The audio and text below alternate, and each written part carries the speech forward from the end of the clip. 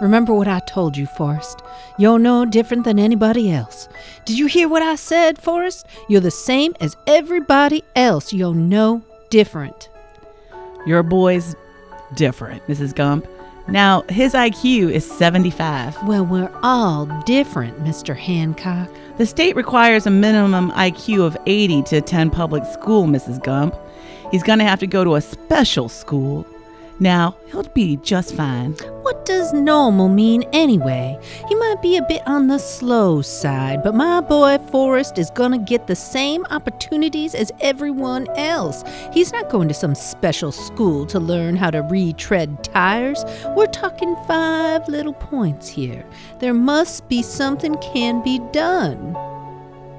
Is there a Mr. Gump, Mrs. Gump? He's on vacation.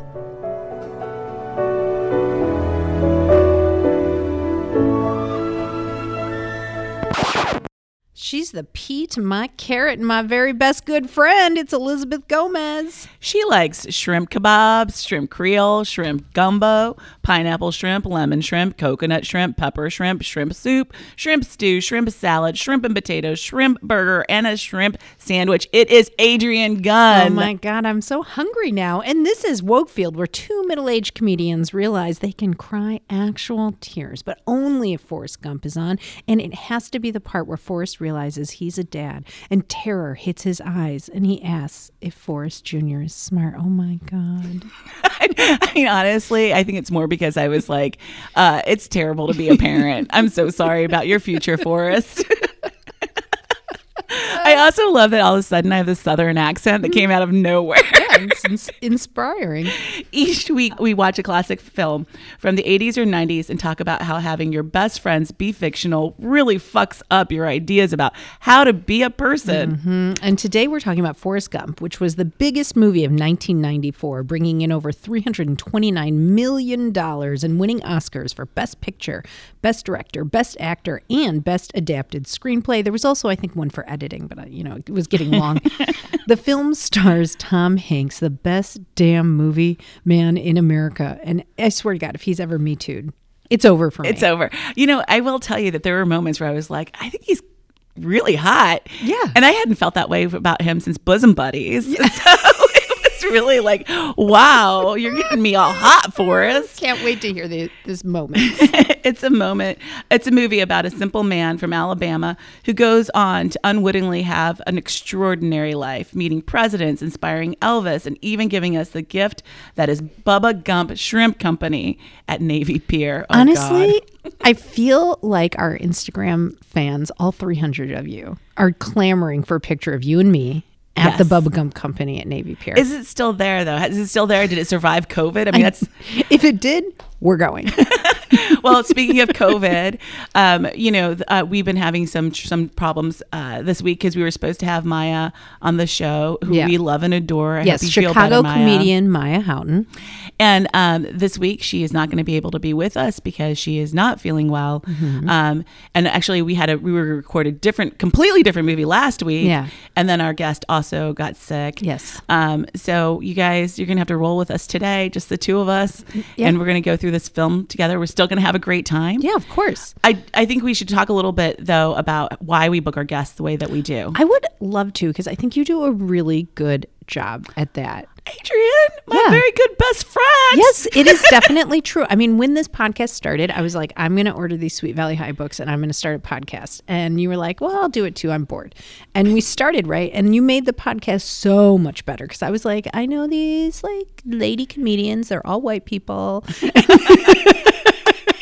You were like, or we could we could do better than that. Yeah, I mean, I think it's really important, especially now. I mean, I've always thought it was very important for diversity, equity, and inclusion, blah, blah, blah, all the corporate speak. Yes. But also, it's really fun to like talk to people who don't have the same backgrounds as we do and has like a different perspective on the films that we watch or the books that we read. Yeah. And I think that overall, that mission has been one of the best parts of our podcast, because it's always fun to hear like everyone's like growing up story and like their family dynamics.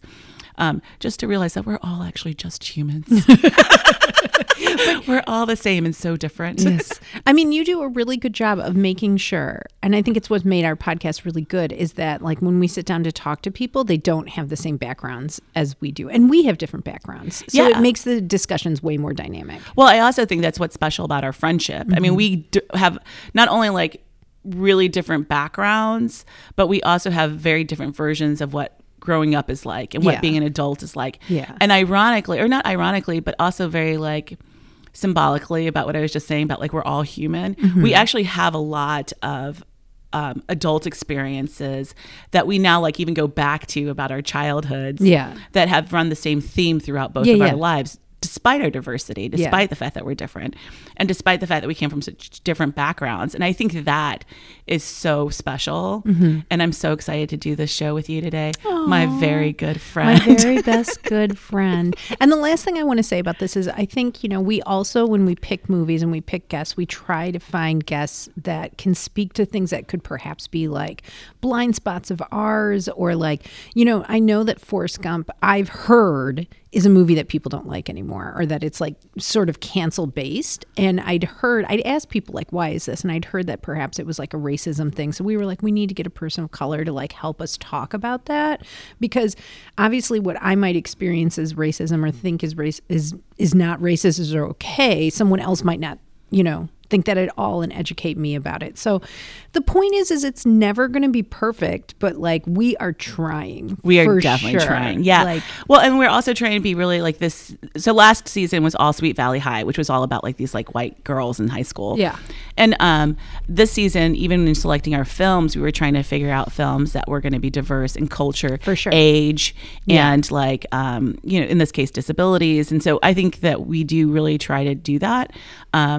And I'm just really excited about what we're trying to do, and I hope that people will continue to follow us and rate and review us on Apple's iTunes. Shit. Well, anyway, and we love Maya. We hope you feel better, and you know she'll come back. Yes, we'll have her another time. Yes, but she's super hilarious. And I have so much to say about Forrest Gump anyway. Yes. So it'll be fine. Just you and me. Let's go. Let's go. Okay. So I turned it on, and I believe I texted you this exact thing I wrote down, which is Forrest Gump sitting at a bus stop and telling his life story to anyone who will listen. First of all, I will tell you, I was like, I mean, I know I use this phrase a lot, typical white guy. Yes. Exactly. Like, this guy does not give a shit who's listening to him or not. And I was like, you are a total dick. Right. It's like, is it an IQ issue, or is it just the white privilege of a fucking man? He's like, I'm at a bus stop and this poor nurse is sitting there and he's like telling her all this shit. She's clearly trying to read a magazine. He does not give a fuck. He's going. He's like, I like your shoes. She's like, my feet hurt. At every turn, she's like, please pipe down. But you know what? This is the movie we're going to follow. This is the story we're following. And it also starts with this stupid feather that I was like, you know what that was from? It's a fucking visual metaphor. Joy Luck Club also had a feather opener. Jesus, yes. There was like the whole swan feather. So when I saw it in Forrest Gump, I was like, I fucking am like, this is so stupid. Yeah, you know what? Katy Perry saw this movie and she was like, do you ever feel like a plastic bag flying through the wind? That's ready to start again. Well, the other thing is like Enjoy Luck Club. At least they like bring the feather back. The feather comes back at the end of this. Yeah, but there's no point to the feather. That's not true. It's a visual We'll metaphor. Go on. We're going to recap. A feather comes flying down from the sky and it hits Forrest and he looks at it. He's like, oh, cool feather. He puts it in his Curious George book because he has a little suitcase of memorabilia for the trip he's going on, which we don't know what it is yet because we have to go back in time and meet Forrest as a little boy. Yes. And also at the bench scene, the openers also are very, very, very famous line. Life is like a box of chocolates. Yep. You never know what you're gonna get. Yeah. You know, my mama always said, it is my dream to write something that people love when it starts, and then it just becomes like fucking a total joke. You know? Like, well, I mean, I show me the money. Like just to write something, just one-liners that like everybody knows what it is, and then they're like, "That's a terrible thing." You had texted me after you saw this movie, and you were like, "I cried and I cried again." Yes, and I was like, when I opened it, you were like, "What did you think?" I was like, "Wow, it came in hot." Because the first thing that we see about Forrest as a young person is that he's been named after her KKK member. Oh. I was like, what? It's tough. Yeah, It's a tough move. Nathan Bedford Forrest, who also for me was a special moment because this last spring, Adrian and I took a trip down to go see our friend Taylor in Nashville, where they do have the ugliest Nathan Bedford Forrest statue that's ever existed. It looks wackadoo. But they took it down. They took it down. So we didn't get to see it. Yeah, but we can put it on our Instagram because you guys are going to laugh so hard. It is a perfect depiction of like what I think KKK members look like. Yes, and I was shocked that our boy Forrest was named for this evil man. Yes. And then this was the times because this is like the 1950s. Yes, and then this is at this point, we see Forrest and he can't really walk. Well, he's getting braces on his legs. He's in Greenbow, Alabama, not a big place. He's getting braces on his legs, and his mom, this is important, we'll come back to this, keeps telling him, you're the same as everybody else. You're just as good as everybody else. I did love when these like old men on the street are like looking at him get his fucking foot stuck in a grate and he's got these braces. And she's like, if God wanted us to all be the same, we'd all have braces on our legs or something. Yeah. So she's got a real point of view. I mean, Sally Field, she's a warrior. Yes. Well, then we move into the next really hot thing that happens, which is where Sally Field is trying to get Forrest into school. Yes. Which is like our opener. So she's like, he needs to go to school here. And the principal's like, no, he's not going to school here. Yeah. And then she's like, wink, wink. Let's make this happen. Yeah. And then the next thing you do is you see Forrest on a swing outside while his mother's being banged by the principal of the school. How disgusting. And Mr. Hancock is like the grossest banger. We don't even have to see it. We just hear it. He's just making terrible sounds coming from the window of their like giant house. Well, and the best part is after he's done like sleeping with the mom, he comes out and says something to his son. Yeah, he says to Forrest. He's like, your mom's real special. No, he says, your mom sure do care about your schooling, boy. That's what he says. It's awful. Yeah. I love that you memorized every line of this film. This is not the first time I've seen it. I know. Okay, so anyway, then Forrest meets the love of his life, Jenny, on a bus, which is also pretty famous. Like he's coming down the bus and everyone's like, can't sit here, sight's taken. And she's like, you can sit here if you want. And she's a very beautiful little girl. She's very cute. Whoever that is. Yeah.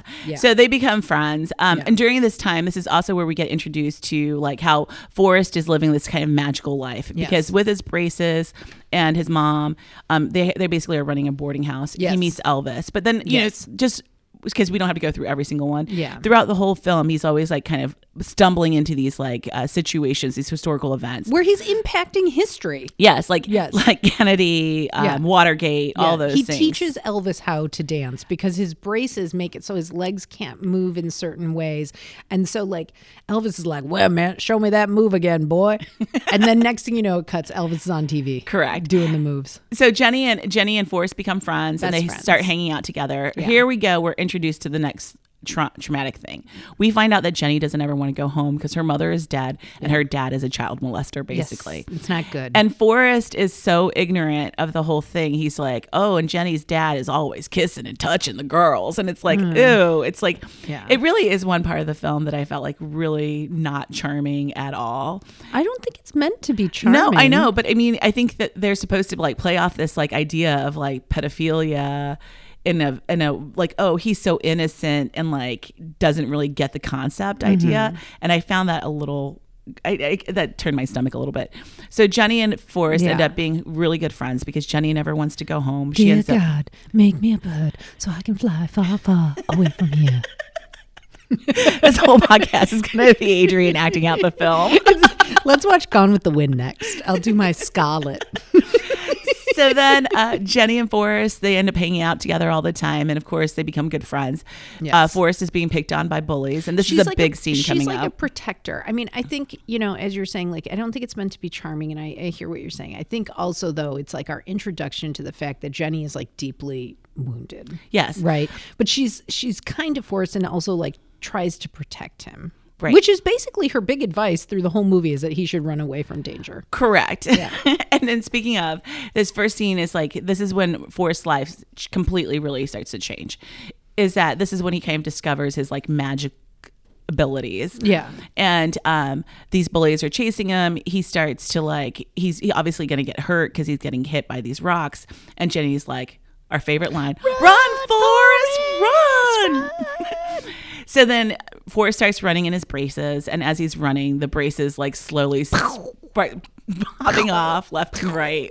You know? I fucking love it. And then next thing you know, he's a teenager and the bullies are chasing him again, and he runs straight onto the football field and becomes a football star. As he would. I fucking love it. I fucking love it. I don't care. This is movie magic at like the highest. I fucking love it. So he becomes a football star and he goes to college at the University of Alabama, and like it's like they hand him the ball and then he just runs and no one can catch him. Yeah. Jenny's at school at an all-girls college, but Forrest just shows up there. He takes a bus over there all the time to see her, and she comes in like she's in a car and a guy's getting too handsy. Forrest fucking hits him, which is like a repeated theme. She brings him up to her room, lets him touch her boob. Yes. Yeah. And her roommate is in the room. Yeah. She basically is like trying to sleep with him. And then the roommate's like, what is happening? Yeah. And he's like, I think I ruined your roommate's robe. Anyway, you know, so then he joins the army. Yes. Yeah. And ends up getting sent to Vietnam. Yes. He meets Bubba, his very good, His very best good friend. Yes. Yes. And then that's also where we get introduced to Lieutenant Dan. Fucking love both who of is them. like Lieutenant Dan. It's Gary Sinise, right? Yeah. Yeah. He's so great, and everything he ever does, I always love Yeah. seeing him perform.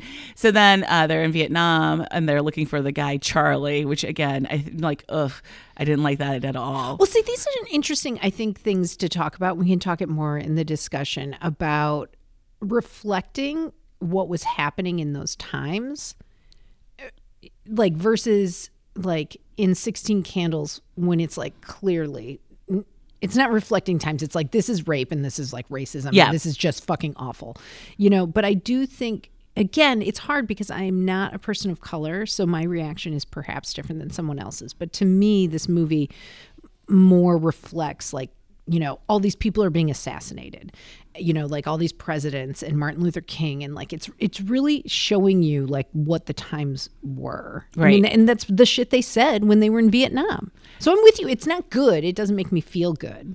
Yeah, I think that. Well, we'll get into it. So then Yeah. he goes to Vietnam. Then Vietnam happens. He sees Jenny a couple of times because she ends up working at a strip bar after being in a Playboy magazine. Yeah. And then she basically is like, "Get out of my life, Forrest. I don't ever need you in my life." And he's like, "Oh, okay, she's Jenny."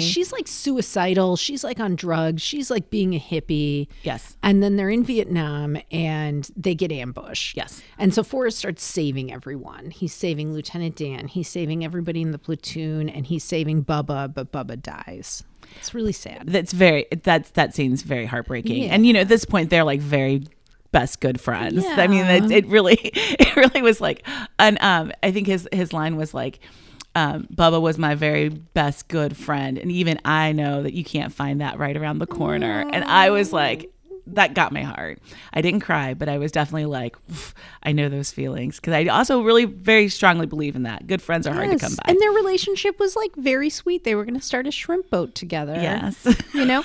And again, we'll talk about this more as we get to it, but like the people that Forrest meets and has relationships with are like super important because, you know, if he had met other people, it would have gone a lot different. Yeah. Yeah. And then, so he gets the Medal of Honor and he starts playing ping pong, and he Yes. sees Jenny, and Jenny's like at a She's in rally. that. There's like a big anti-Vietnam rally. Yes, this is where- Let me rephrase that. Anti-Vietnam War rally. Yes. And Gump gets like kind of swept up as a speaker for this Yes. rally, even though he didn't mean to do that because he was Yeah. there touristing. And even during his speech, they like somehow unlock all of his. So he never gives an opinion actually about Right. what the Vietnam War meant to him or didn't mean to him. And Jenny comes running through the mall. National Mall through the water, and I definitely cried at this point. Like when he's like, Jenny, and he comes running down the stairs, breaking through the crowd. He's wading through the water. She's in a long peasant outfit. It's, you know, dragging behind her, this dress, and they reunite, and the whole crowd explodes in cheers. And I was. I was totally the opposite. I was like, oh, here's this bitch again. I will tell you that the first time I ever saw Forrest Gump, and many times afterwards, I never thought of it more than just like this beautiful love Yeah. story. But like as an adult who's been through things now, I'm like, she is toxic. Anyways, we'll go on I'm with her. excited to talk about that. So Yeah. then they meet the fucking Black Panthers for a minute. He beats up another one of her shitty boyfriends. She fucking leaves. And then that's where he goes, sorry to ruin your Black Panther party. I did think that line was kind of funny. Yeah, I also like when she's getting back on the bus and her boyfriend's like, come back to Berkeley with me. He's like, she should go to Greenbow, Alabama. It's ridiculous. Anyway, so then she goes back to Berkeley and he's like, it's time to get my shrimp boat. So he buys the shrimp boat and... Well, before he buys the shrimp boat, Lieutenant Dan finds him. yeah, they meet up in New York and they have like a little party. Lieutenant Dan's in a bad place. He's lost his legs. He's in a wheelchair. He's like depressed. And, you know, and then he's nice to Forrest. They have these two girls. One calls him stupid. Lieutenant Dan's not having that. Yeah, he did not like it. He does not. He's as much as he despises and resents Forrest Gump, he really also loves him. Yes. And so Forrest goes off, buys his shrimp boat because he does an ad for a ping pong company. Mm-hmm. And then as he's shrimping and like learning to do it, which is not going well for him, Lieutenant Dan shows up and says to him, I got the letter that you sent me. Yeah. And I told you that if you ever bought a shrimp boat and were captain, I'd be your first mate. It's fucking adorable. Lieutenant Dan is sitting up on the mast. He has no legs. He's got fucking, you know, like he looks like Axl Rose. Yeah, he's with got these, like fucking long hair. bandanas in his hair. You know, he's got no shirt on. He's fucking best life. And then a hurricane comes. Well, Forrest is going by on the boat, sees Lieutenant Dan. He's like waving to Lieutenant Dan, then jumps off the boat, and the boat like takes off, and he's swimming to Lieutenant Dan with no one crashes taking into care a of his dock. boat. Yeah, it's great. Very slapsticky. I was into fucking that. great. I love a falling moment. So There's a hurricane. yes, which brings them great fortune and good luck, and like now they have all this tons of shrimp. Yeah, because all the other shrimping boats have been destroyed. They're the only one, because Lieutenant Dan survives the hurricane on the top of the mast with no legs. The boat is fucking swaying back and forth and going crazy, and there's like storm, and he's fighting God. I mean, I love it. I love it. And so he makes peace with God. They become fucking rich as shit from bubblegum shrimp. And I want to remind the audience that all of this is happening. We're learning all of this while Forrest Gump in present time is sitting on a bench. Yeah. So we're going through like a pretty epic story. Yes. And then after he becomes really rich, he does some things around the community to help the community. It's lovely. He gives the half of the money to Bubba's mom. Yep. It's just takes beautiful. care of Bubba's family, which is great. And he takes care of the college that he went to. He And gets the things for the church. hospital. He's awesome. Yeah. And then here comes that bitch Jenny. No, not yet. First, his mom has to die, Oh, please. which is sweet. I mean, it sucks, but like he goes home. So they're sitting on the boat. Someone calls and is like, Forrest's mom's sick. He jumps right off the boat again and is like swimming to shore. So he goes home. His mom, dying's just a part of living, Forrest. Yes. Sally Fields dies. And she on a Tuesday. Yeah. Well, Jenny's going to die Tuesdays on a with Sally Saturday. Fields. So anyway, then, during this time, we've seen Jenny in many different places. I think she's like fucking on acid, and she's like standing on like a cement wall of a balcony, looking like she's gonna fucking throw herself into the traffic. I mean, she's like going through it. She's suicidal. She's with terrible men. She's like a drug addict. So clearly something's happened, and she's decided it's time to go home to Greenbow, Alabama. Yes. And then, Forrest, of course, is so happy because he's like, Jenny's here. I have all this money. Everyone's taken care of. Everything in my life could not be more perfect. Yeah. And then the last night that she's there, he asks her to marry him. Yeah. Which is like the saddest scene because she's like, you don't want to marry me. Yeah. Which I also feel very connected to because I definitely was like, I'm a piece of trash. Never marry me. It's sweet. And he's like, I'm not a smart man, but I know what love is. And then she comes in, she bangs the shit out of him and then leaves in the morning. She Fucking can't deal with it. Bitch. She flees. She flees. So then Forrest is so sad he runs across the country for 3 years. Yes. And starting America's obsession with running. He makes some bumper stickers. I mean, whatever. Anyway, then he gets tired of running, gets the letter from Jenny to come see her in Savannah. He comes and sees her in Savannah. This is why That's he was why he's on at the the bus. Yeah. And this is why this whole story has happened and unfolded. He runs and goes and chases her. And he goes to her house. He's like, hey, Jenny, what's up? And she's like, I got a scrapbook about you. And then she's like, but by the way, I didn't mention that I was pregnant with your kid. And he's been like 3 years old now. Yeah, so the kid returns home. Haley Joel Osment, I by know. the way. So cute. So cute. He returns home, and Jenny's like, this is actually really sweet. She's like, this is my son, Forrest. And he's like, oh, his name Forrest, too? And she's like, he's named after his daddy. And he's like, his daddy's named Forrest, too?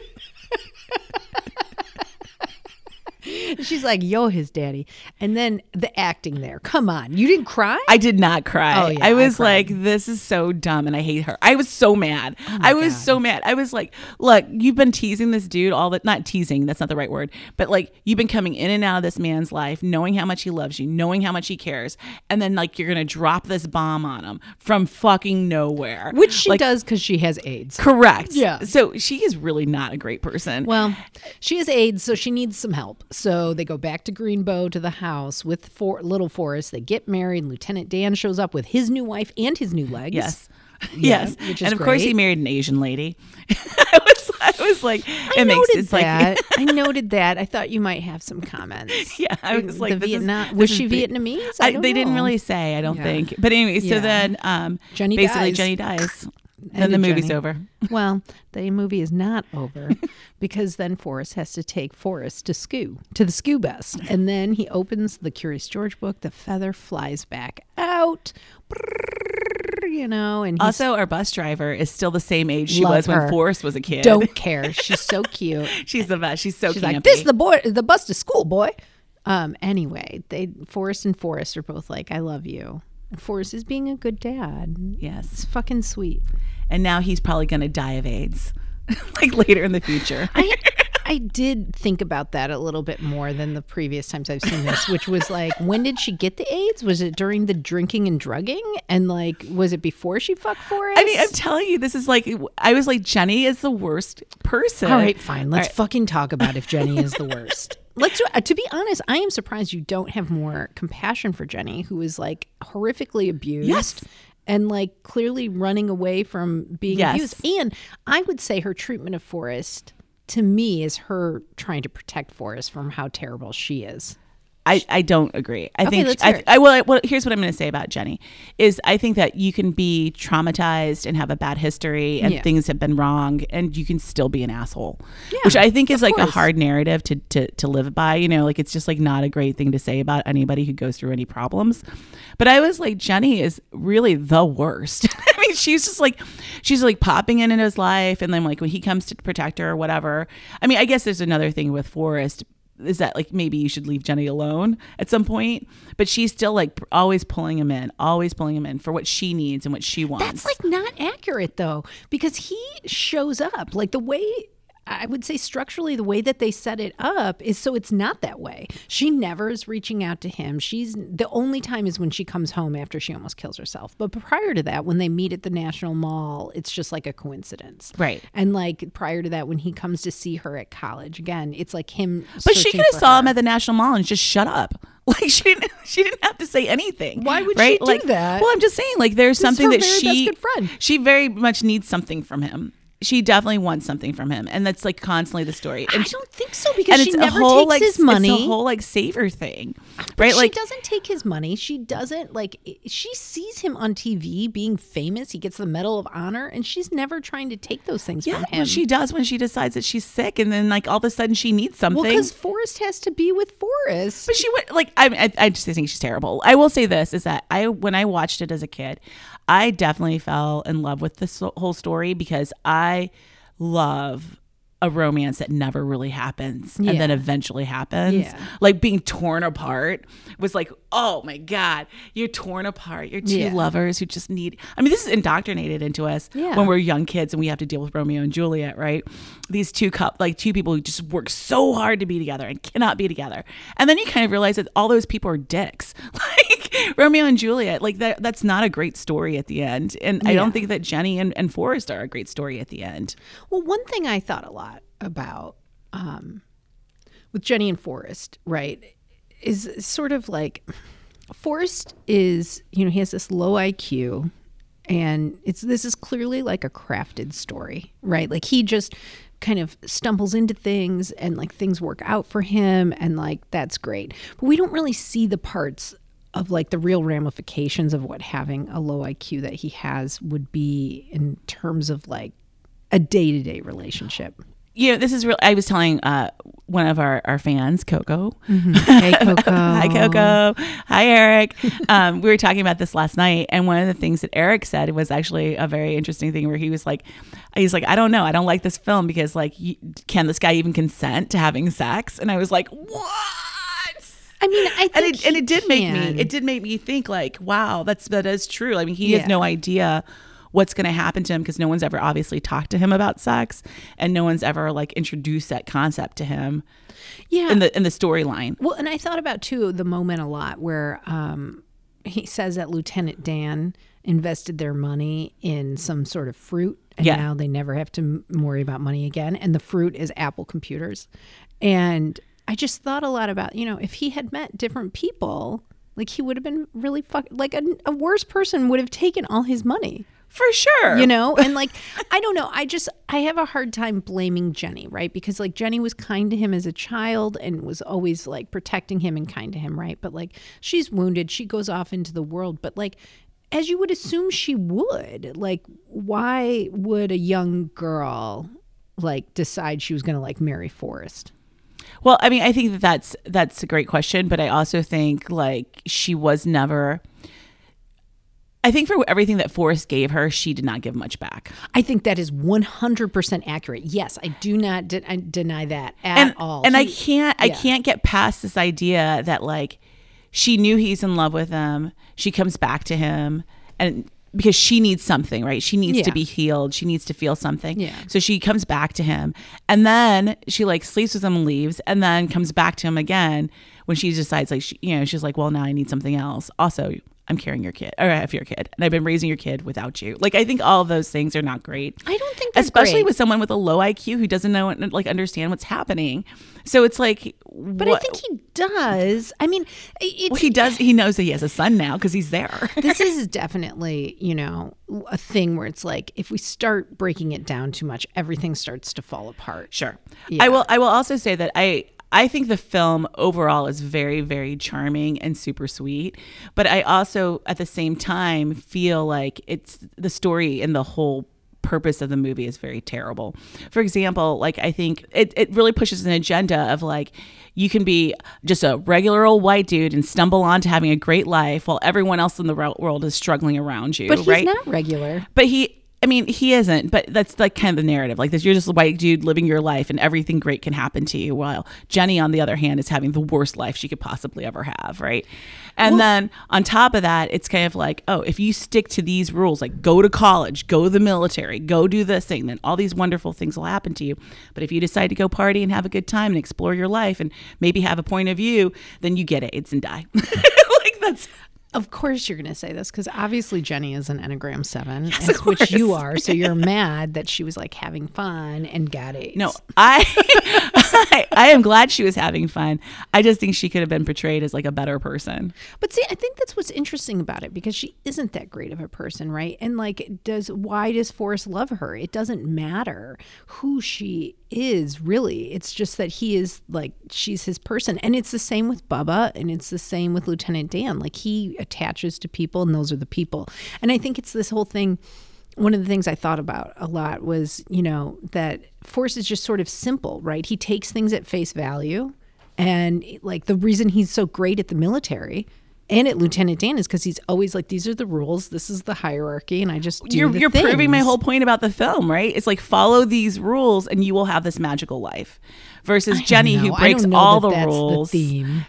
It seems very clear to me. I mean, Forrest is intellectually disabled. I mean, that is A correct. bit of a stretch. I think, everything that happens is a force of good luck for him. Because at every turn, it should have gone south.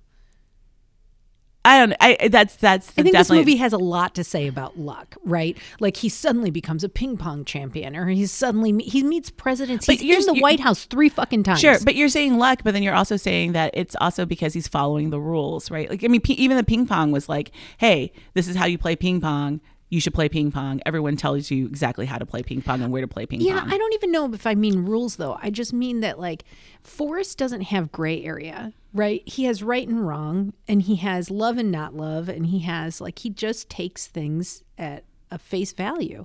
Whereas Jenny can't do that, right? Lieutenant Dan can't do that. Like, so they're much more complicated because they're like how, you know, we expect humans to behave like that, right? Well, I think Lieutenant Dan is forced in a position where he can't do that. Yeah. But originally, when he's first before the ambush, he basically is like, my life and my fate, and this is going to be the way that I'm going to go. I'm going to go to war. I'm going to like follow all the rules. I'm going to lead a platoon, and then at the end of the day, I'm going to die there. Yeah. So he was trying to follow the rules. Yeah. So he's put into a position with Forrest where he's like has to go, is this worth it? What's going on? How can I shift my whole life? Yeah. Which I think Lieutenant Dan is actually a very interesting character because of that. Yeah. Plus, I also love like the whole scene where he's like partying because I can relate. Well, I would also say, though, that Forrest has Enneagram 7 vibes. He follows the flow. Yeah. You know what I mean? He just kind of follows energy. Yeah, he's in the army. Like, we're not going to say that's not, like, structure.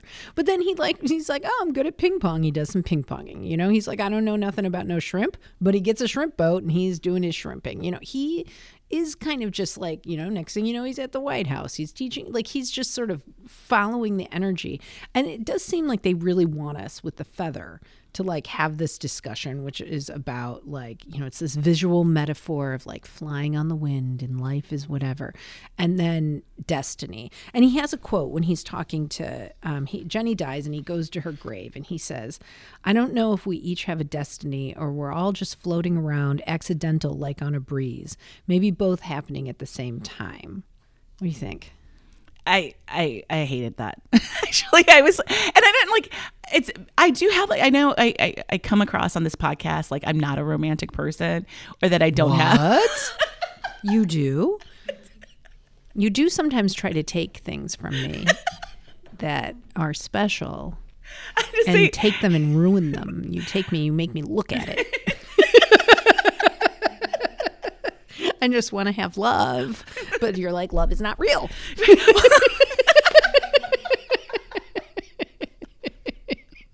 I do think Pamela Anderson and Tommy Lee. All right, that's real let's love. not derail. Let's not fucking derail. Okay. So, I mean, one of the things that I do believe in is I do believe in like some people have good luck and some people don't. That's a weird thing that I carry a lot. About yes. this. I mean, this is always the thing that I always deal with some of the like traumatic situations in my life, and that I would never have the good luck for someone that I really was like traumatized by to just go away. Like it would never happen. It's always going to be like imprisoned. Yeah. You know, I'm never like a person who's going to be walking down the street and find like $50 on the day that I need it. Those things never happen to me. But I also do believe that it's kind of hard because the word destiny means that you're kind of fated to it. But I do think you can be in charge of your destiny in a weird way. Does that make sense? Being like in charge of your destiny? Well, I mean, Carpe Diem. Shout out to our Dead Poet Society episode.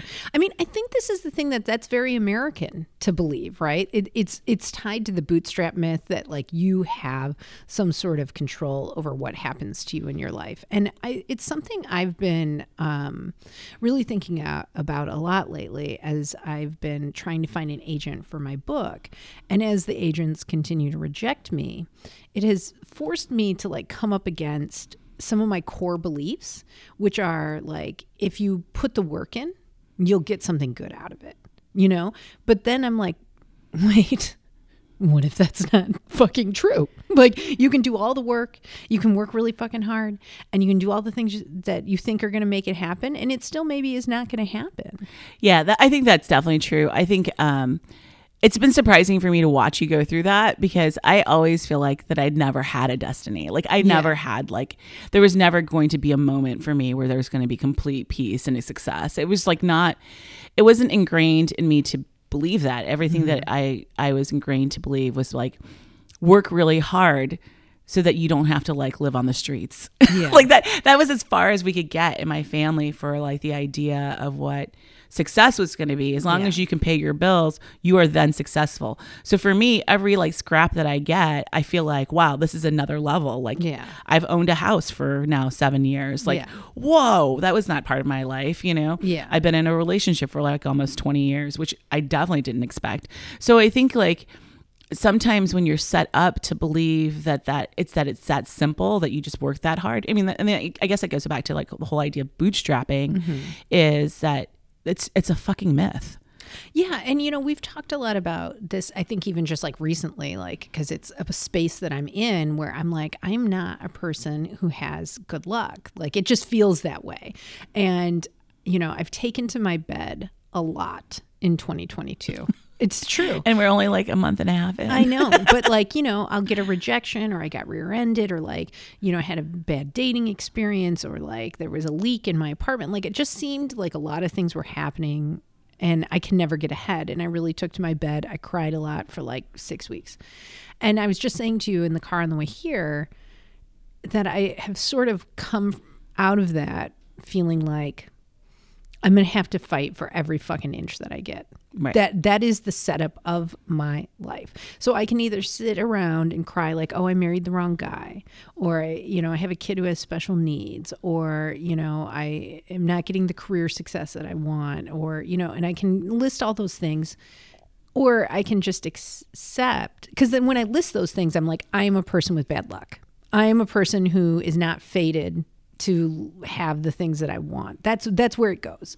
And that's a fucking terrible place to like stay mentally, you know, to just be like, I am fated to not have the things that I fucking want. I mean, I feel this very strongly in terms of like, I mean, when you break it down like that, it's kind of like, so for example, when we're talking about my relationship with my husband, you know, I remember having a friend who's like, oh my God, well, you're already in a relationship. Like you know, this is so great for you, blah, blah, blah, and feeling jealous about it a little bit.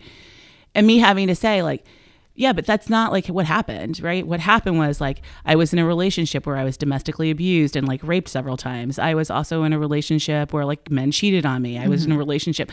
So like the sense that good things can't happen after all those things feels very hopeless. But I also think the reason that I feel very privileged and kind of lucky to be in this relationship is because of all the things that happened before it. Right. And like there, from just that kind of story, it's like, well, you're fucked, Elizabeth. Like nothing good will ever happen to you. And I still sometimes feel that way, but I also think this is where Guru Gomez is going to come out. Oh shit! This is the power of gratitude. This is where like you have to stop and go. These experiences are experiences that happen to a lot of people. These are experiences that, even though they happened to me, did not define me. These are experiences that, even though they happened to me, will not determine my fate and my future. You know, these are things that I can use to build on, to be better as a person, and to find joy in the life that I do lead, which may not be full of luck and may not be that easy to do. Yeah. And I will have to fight and scrap. I was told that from the moment my mom was like, you need to get a job at 16, like, and don't ask me for anything, you know? So I think it's more of a testament of strength than it is about like having bad or good luck. Yeah, I think so too. I mean, you and I have talked about this stuff a lot though, because it's like sometimes like when I'll be crying about like a rejection or whatever, I'm like, I just want like one fucking thing in my life to be easy, to like just come together. And I don't understand why that doesn't happen. And I can like hear my other bestie Taylor in my head, and she'll be like, Adrian, people don't get what they deserve. Like she gets so annoyed with me because she's just like, all these things you believe because like live, laugh, love, you read them on a bumper sticker, like it's not accurate. Well, I mean, one of the best things my mom told me as a teenager was, she's like, you know what the problem with all you Americans are? Is that you think you should be happy. Oh my God. It was like, oh my God, the freedom in that statement, and also the devastation. Yes, I learned that from my friend Jessa too. And when I was in graduate school, I was just like, why are you rolling with all these hits so easily? And she was just like, girl, I grew up poor in New Hampshire. I never thought that like I was going to have anything or anything was going to be good. And I was like, wow, that's dark and very freeing. Yeah. But you know, it's interesting because I would also say that I like to twist destiny to like the idea of it to my advantage when I want to. Like I feel very fated to have met you and felt like that was something that was supposed to happen in my life. I 100% believe that. Yeah. I feel like I'm your Bubba to your Forrest. Why I gotta be Forrest? Well, because I'm the person of color. All right, fine. And it's interesting because I'm like, well, I feel very blessed in the friend department. I'm like, overly so. I feel like I have relationships with people that are deeper than some people's marriages. 100%. I feel like that's a very like guiding light, special thing in my life. But then I'm like, well, bitch, why can't I have some luck someplace else too? Well, I also think these things are in terms of like destiny and fate, is that we don't know that. We don't know what it is, right? So you're having building blocks that may be occurring that lead you to this place. I mean, when you talk about fate of our relationship, it's like I spent my whole life in a not my whole life, but I was in a marriage with a person who's bipolar and very, very difficult to deal with, and like raising these two children on my own, being scared to give my kids to their dad, and I never knew anyone who knew that. Yeah. So like, but I would not have been able to become friends with you. And I don't mean like because I don't think we trauma bonded. But when I first met somebody who looks like you, blonde and blue-eyed, and definitely with it together, wearing Ugg boots and driving your Forester, I was like, I can't be friends with this chick. But then when we started talking, it was like, well, no, because I mean, honestly, Adrienne, I was like, she's above me. That's how I felt. And so being able to talk to you about, oh my God, now I'm going to get emotional. Give the people what they want, Elizabeth. Like being able to talk to someone about a life experience that I had that no one else had was so much relief. Yeah. Like so much freedom, and being like, wow, I'm not crazy. Yes. I 100% feel the same way. And it's so hard to even describe. Like if you have never had to give your child to someone who you think could injure them, right, or could, whether on purpose or just by negligence, and this is like a fucking toddler, the horror of having to do that and live with that and the guilt of it and the fear, it's a very specific thing. And so I always felt like people didn't understand. And you had no way to express it, because there's also this shame that comes with it, right? Yeah. Like, why did I marry this person? Now I know that they're kind of loony, but also no one else knows it, but I know it, and we have this agreement, and I can't do this thing, and now I got to do this thing. It's like being able to find someone who you're like, oh, we get it, Yeah, so in that sense, I'm like, fate and destiny played a part in bringing us together. I mean, because we're bonded on a lot of other things, but there's definitely this sort of like recognition we have in terms of experience that I don't have with, all millions of other people. Yeah. And it creates creates a depth to the bond that I think is not possible for other people. I mean, like, again, like Lieutenant Dan and Forrest, like, they hadn't gone through that experience together. Yeah. And even like at one point, Lieutenant Dan is like, I've never thanked you for saving my life, Forrest. And then he doesn't thank him. Right. Then he throws himself off the boat to go for a little swim, which is adorable. Yeah. It's as close as he's going to get. But like, even that scene is really like, that is an experience that those two men will have together, and no one else will ever have that experience together. Yeah. They'll know, no one else will know that kind of thing. I have that even with my roller derby friends, like the first year first and second year gals that I had when we started the roller derby. Like, we are bonded in a way that is all about experience, and like how we were able to overcome a bunch of things together, and no one else is going to be able to be that for us. Of course. Yeah. Yeah. But like, should we go on to talk about the disability issues with Forrest? Sure. I mean, the one thing that I really wanted to note about that. So my son is neurodiverse, and, Forrest's mom is constantly like, you're no different than everyone else. Like, she says it over and over again. We read about it in the opening, and this is her main thing. And okay, great. This is the 1950s, right? So it's a long, 70 years ago or whatever. And I was thinking about how things have changed in terms of recognizing neurodiversity and how we acknowledge it, because my son would be really fucking pissed if my vibe was always like, you're just the same as everyone else. He would be so fucking pissed about it. And it's interesting because I do think sometimes that is my vibe, where I'm like, we all have challenges, like we all have things we have to work on. Because I do feel like, as his mother, I'm like, well, what are the options? you either have to like accept that you have things that do make things more difficult and you have to like show up and deal with it, you know, or you're just like, well, you know, I can't do it. I'm not going to do it. So it's interesting because he would be so mad if my whole thing. Yeah. We talked about this with because my youngest is also neurodivergent, and so like one of the things we talked about this with Dead Poet Society last week was like if you were to force my kid to like try to come up with a poem in front of a group of people, they would completely melt. Yeah. And I think you're right. Like it's an interesting thing. Like you want to have that kind of hope for them, you know, because it's empowering. You're saying like, I mean, Forrest's mom really, in the way it plays out in this movie, she empowers him to have the life he has. Yes, exactly. Yes. But in reality, that's not how it spills out. And I also don't think that the kids that themselves are even, they are always like, I'm not normal. What's wrong with me? What's wrong with me?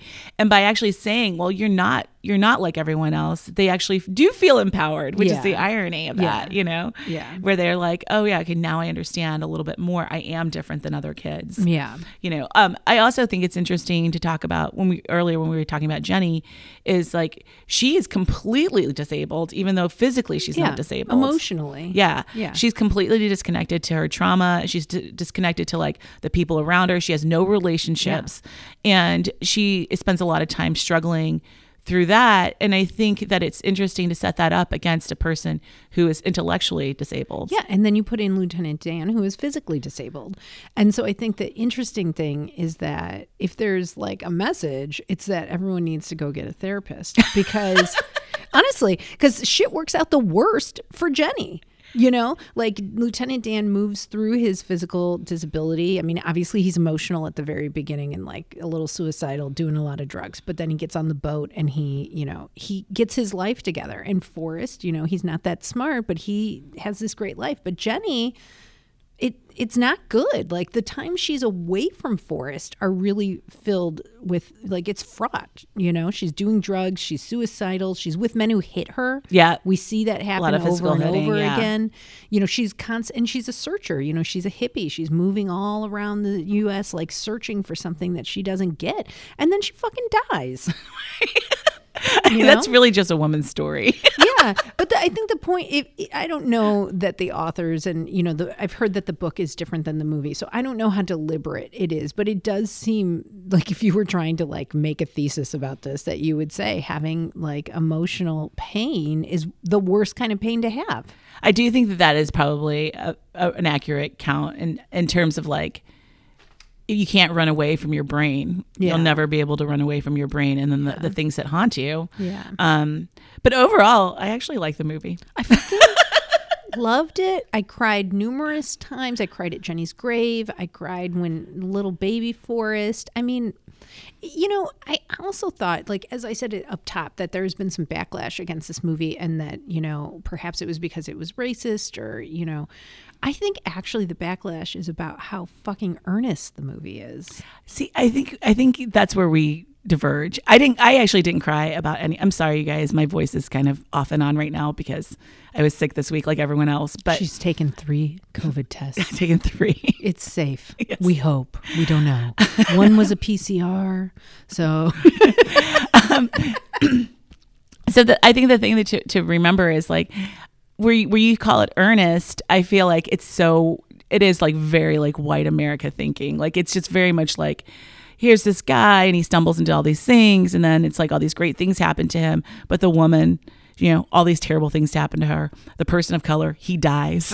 Like the woman, you know, like it's actually not great in a lot of ways. And while I find the story very easy to slip into this magical thinking and this like place of escape and like sweetness, and I love the campiness of it. The campiness is like unbeatable. Yeah. I love all those things. He writes part of Imagine with John Lennon. Yes, I know. They have no possessions. I don't know. Sometimes I think though that we're like, I was going to say the woke police, but then I was like, don't be the white person saying that. But I do do think sometimes we are in a place where anything that is too sweet or too earnest or too much, like, I mean, this is a movie that is about sparking feelings. It is supposed to make you feel it's very sad purposely when Bubba manipulative. dies. But stories are supposed to do that. I mean, you're supposed to be upset when Bubba dies and when Jenny dies, and like you're supposed to cry when fucking Lieutenant Dan is fighting God on the, on the mast of the shrimp boat. Like, I think we as a society are like pushing back some against like anything that's like sweet. Yeah, I think though there was backlash back then when it came out too. There was there were articles about that. Yeah, I did see it on the internet. You can share it on the Instagram. You can share it with our viewers. So, do you think you're going to continue seeing Forrest Gump the way that you've always seen it? Yeah. Listen, I gave you Heathers. I gave you fucking 16 Candles. I let you ruin all these movies. This movie, I think it's reflective of a certain place in time. I think Forrest stays on the right side of racism. I think he stays on the right side of sexual assault. I think he even stays on the right side of the war. Yeah. So, you know what? Keeping it. I'm gonna say that I would, if I'm in a room and they're playing Forrest Gump, I'm sitting down. Good. Yes. See, you have a heart. I do think if you take it for what it's worth, for like just kind of this like silly movie with like this soft story, I'm totally into it. When you make me think about it for our podcast, I got to be like, no. Yeah, but don't watch it and start breaking down when did Jenny get the AIDS. Because I know it's when she got the heroin scene. You would think, but then does Forrest also have the AIDS? I mean, he definitely has it, but you don't know because he doesn't. She should tell him that. I mean, she's basically like, here's my kid with a sick dad. So we don't know. Let's not ruin it any farther. Because now I'm feeling sad. You're taking me to Chipotle. You hurt my fucking feelings. You're taking me to Chipotle. I've done it again. Yes. Hey, everyone. Thanks for listening to Wokefield. Next week, we'll be discussing Waiting to Exhale with a co-publisher and co-editor-in-chief of the Chicago Reader, Karen Hawkins. Ooh, a celebrity. Love her. Celebrity. She's also the chief rebel at Rebellious Magazine for Women, the intersectional feminist media organization that she founded in 2012, and the co-host of 2 podcasts. I cannot wait to talk with her. So excited. And hey, follow us on Instagram at Wokefield Pod and tell us what you think. Do people hate Forrest Gump because it's so earnest, or are we all just dead inside? We can't even appreciate good old movie magic like Elizabeth Gomez. I still love Pet Sematary with Stephen King. You don't know that. We could watch that and that could be a fucking mess. I hope not. It races to the cats that come out and start fucking killing people. You guys, don't forget to rate and review us on your favorite podcast app because, look, we're old women erased by society and we live for the applause. Amplify middle-aged women's voices.